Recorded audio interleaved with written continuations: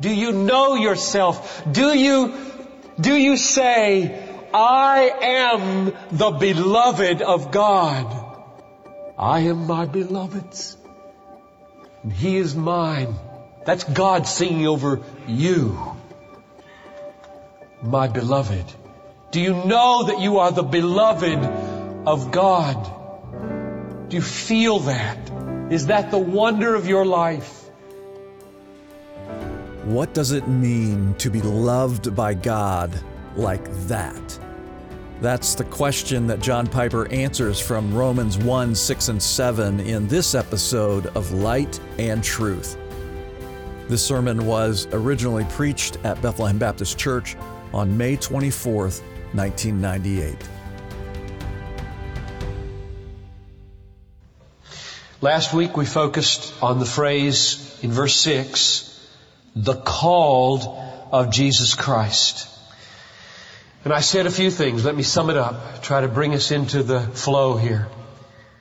I said it's God's call to people, bringing them into fellowship with Jesus Christ.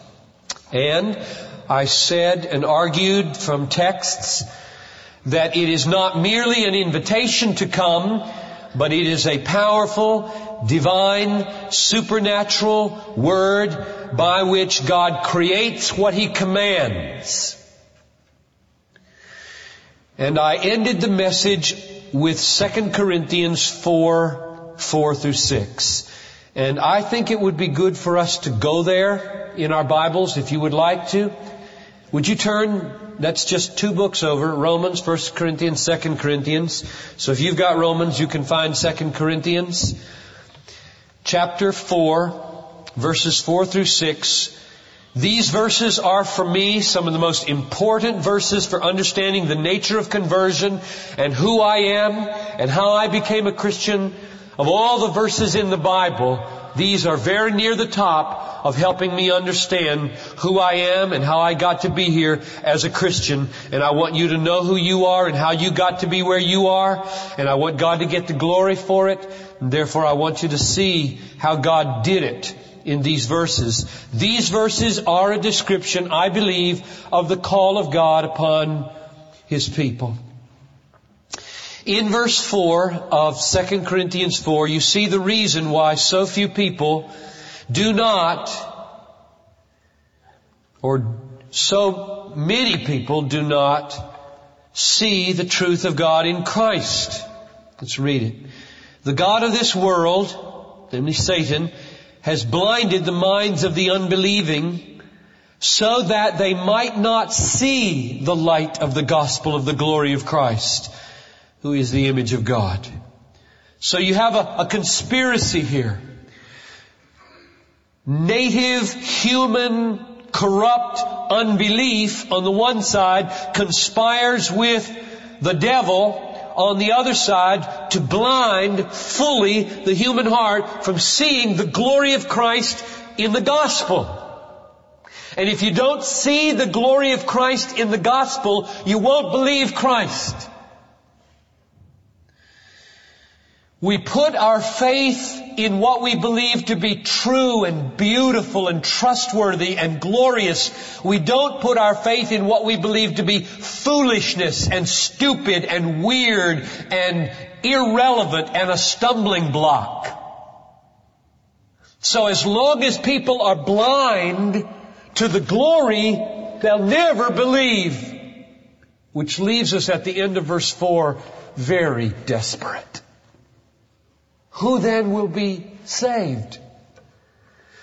And these next 2 verses, I argued, describe 2 things, 2 kinds of ministry that has to happen in order for anybody to be converted to Christ and saved.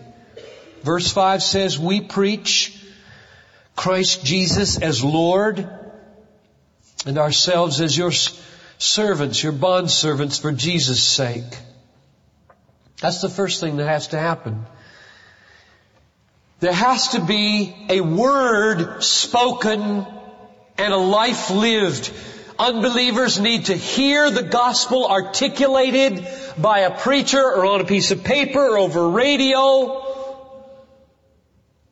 And they have to see some living out of the reality of servant life that Christ creates in the heart.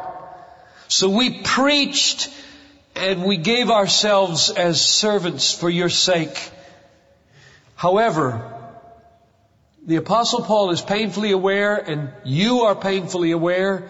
3 of you came up to me at the end of the service last week and said that that day or that week you would be going to talk to a brother or an uncle or, I forget the other relation, who are hard as nails as far as you can tell, and have been witnessed to and loved and shown Christ for years, and they don't believe.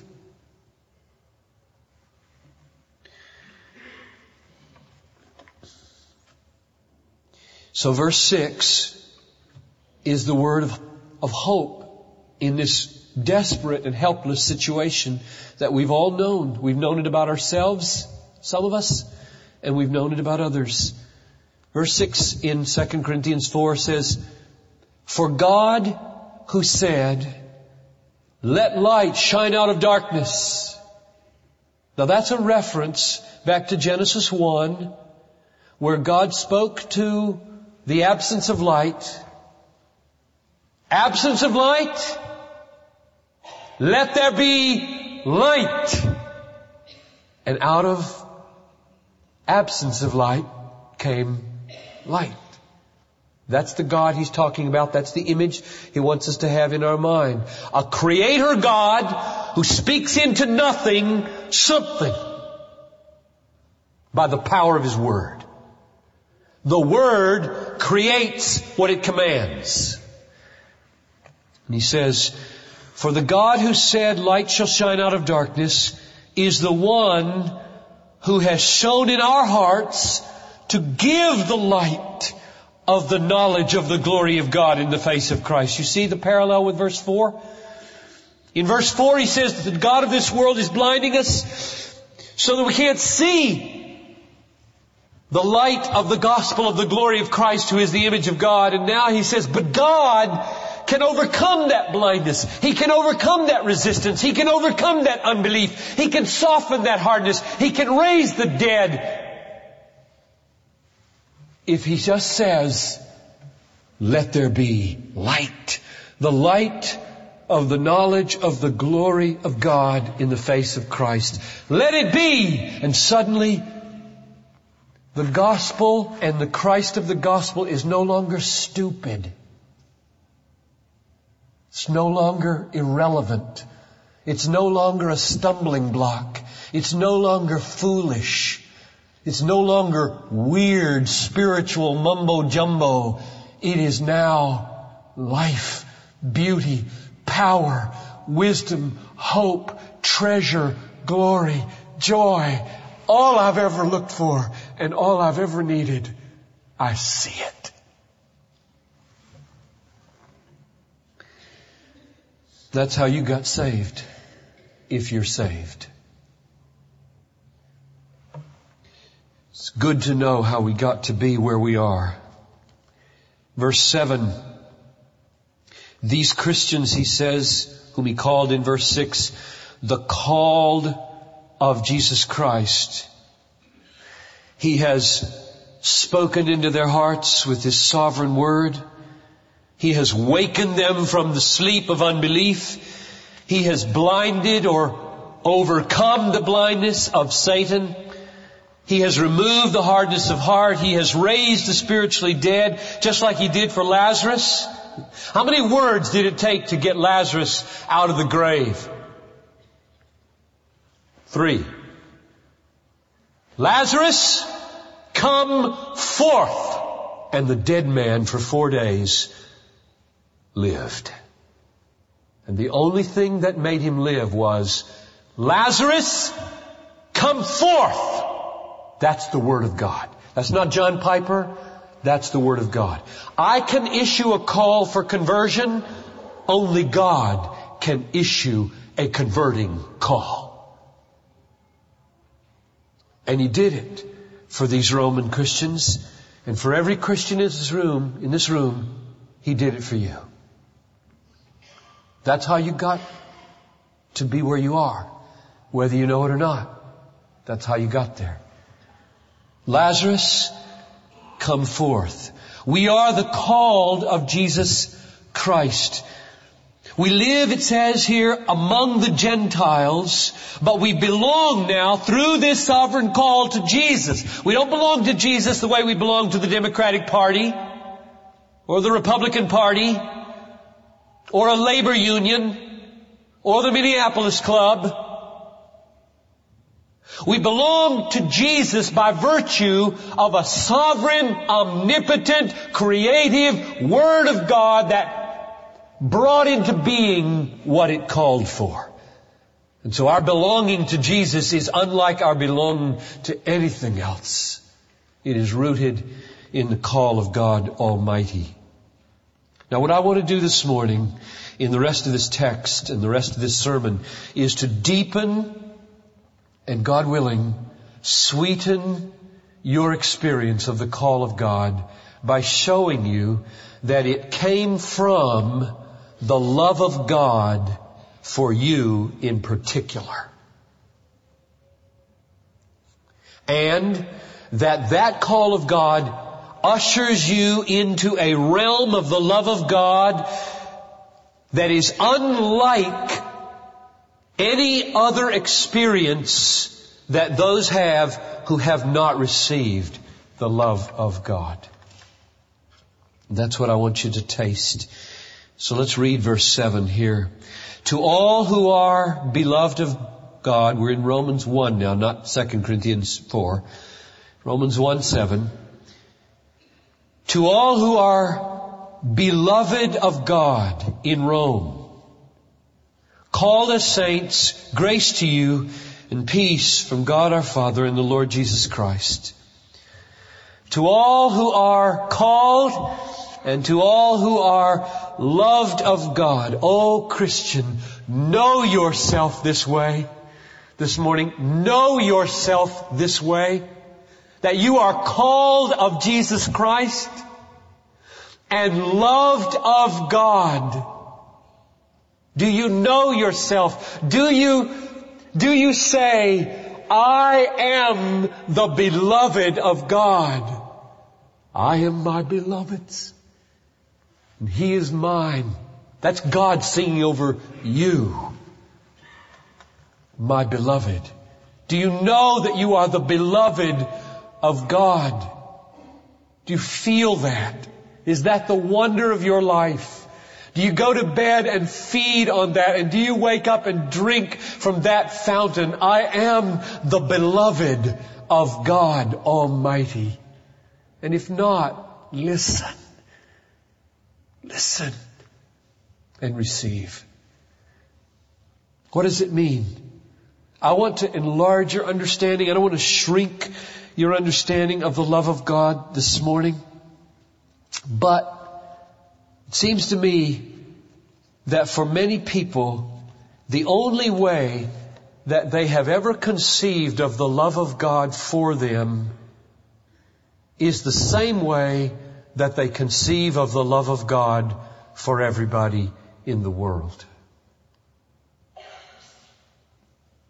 Which means they've never tasted the covenant love of God. If you only know yourself loved the way everybody is loved, you do not know the covenant love of God. And that's the love that we're to feed on. That's the love that we're to drink. That's the love that is our strength, that is our hope, that is the rock solid assurance that we'll make it to glory and not go to hell. It seems to me that in America, both in broad Christian circles, Catholic, Protestant, as well as evangelical circles, the love of God is a light thing. it rests lightly upon the church. Because we have learned only to think of it in terms of the same way it is offered to everybody in the world. So we compute, let's see, am I loved by God? Well, the Bible says He loves everybody. I'm among everybody, so I guess He must love me. And if that's all you know of the love of God, you're going to starve and may not even be a Christian. Now, it is true that God loves the world. I'll give you a couple of texts to drive this home before I add to it the most precious thing in all the world for Christians. Matthew 5:44. Love your enemies. Christians, love your enemies so that you may be sons of your Father who is in heaven. For He causes His sun to rise on the evil and the good and sends rain on the righteous and the unrighteous. Love your enemies because God loves His enemies.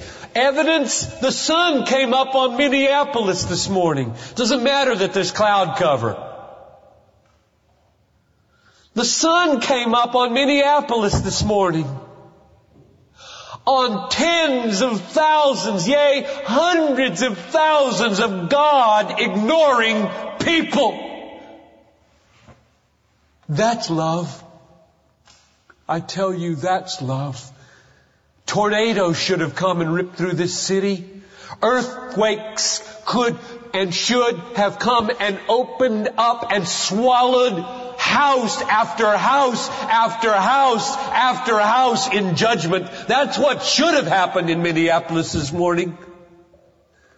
Disease should have run rampant through Minneapolis this morning, taking thousands of people into a Christless eternity for their godless rebellion against the gospel and against Jesus and their utter indifference to the sweetness of God's tender mercies offered them every day in sun and rain. And they could care less.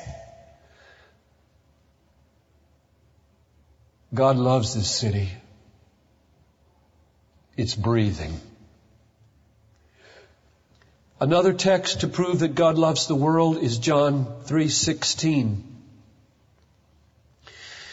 For God so loved the world that He gave His only Son, that whoever believes in Him shall not perish, but have eternal life.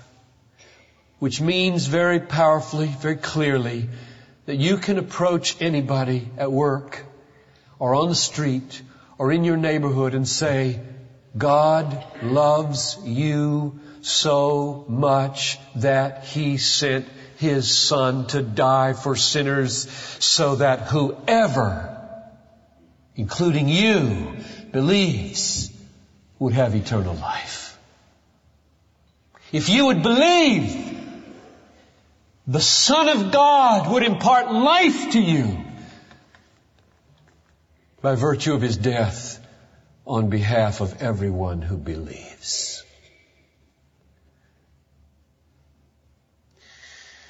So the God of love is a God who loves the world in at least these two ways, perhaps more than these two, but at least these two ways.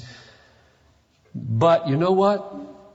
If you only know in your experience with God, a being loved with that kind of love, you are not a Christian. Now, I'm sure that to many of you that sounds absolutely confusing. You do not know what I'm talking about, which is a documentation on how light and how shallow is most contemporary Christian teaching on the love of God. And why I'm lingering on this one phrase for a whole message. In Romans 1:7, look at it.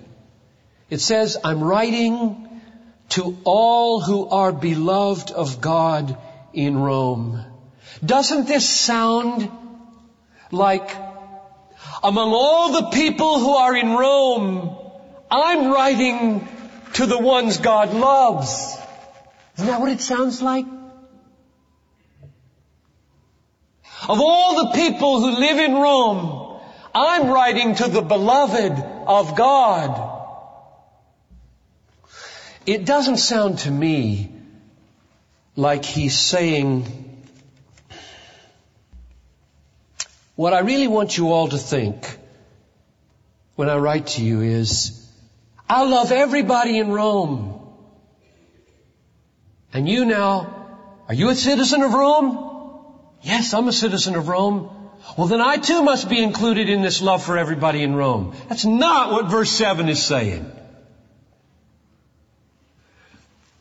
If I write a letter to my wife and I say, my beloved Noel, I love you and may grace be multiplied to you and may God make you strong.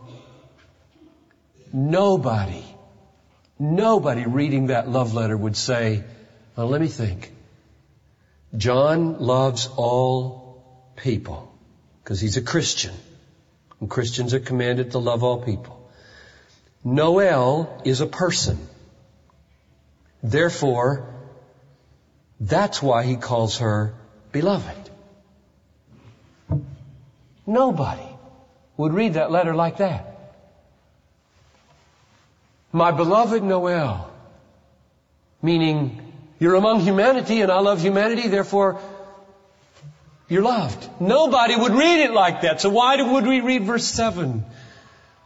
I'm writing to the beloved of God. It's not what he means. He does not mean God loves the world. You're in the world, therefore he loves you.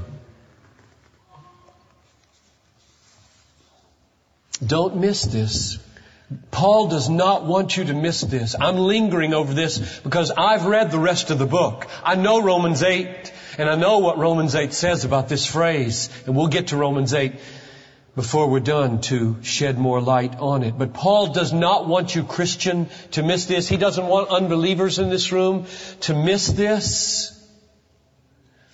Namely, that he is writing, notice the phrase, to all who are beloved of God in Rome. And he doesn't mean everybody in Rome. He means the beloved of God, to all the beloved of God in Rome. And that doesn't include everybody in Rome. He's writing to the called of God, the called of Jesus Christ, who are beloved of God. Not everybody in Rome is called of Jesus Christ. He's writing to the church. He's writing to his bride, his wife. This is Light and Truth, God-centered preaching to help you see Christ clearly and treasure him truly. I'm your host, Dan Kruver. Thank you for listening. On our next episode, John Piper will preach a sermon titled, Love That Leads to Fear, the 10th sermon in our 12-part series, The Gospel of God. I hope you'll join us. For more resources, visit desiringgod.org.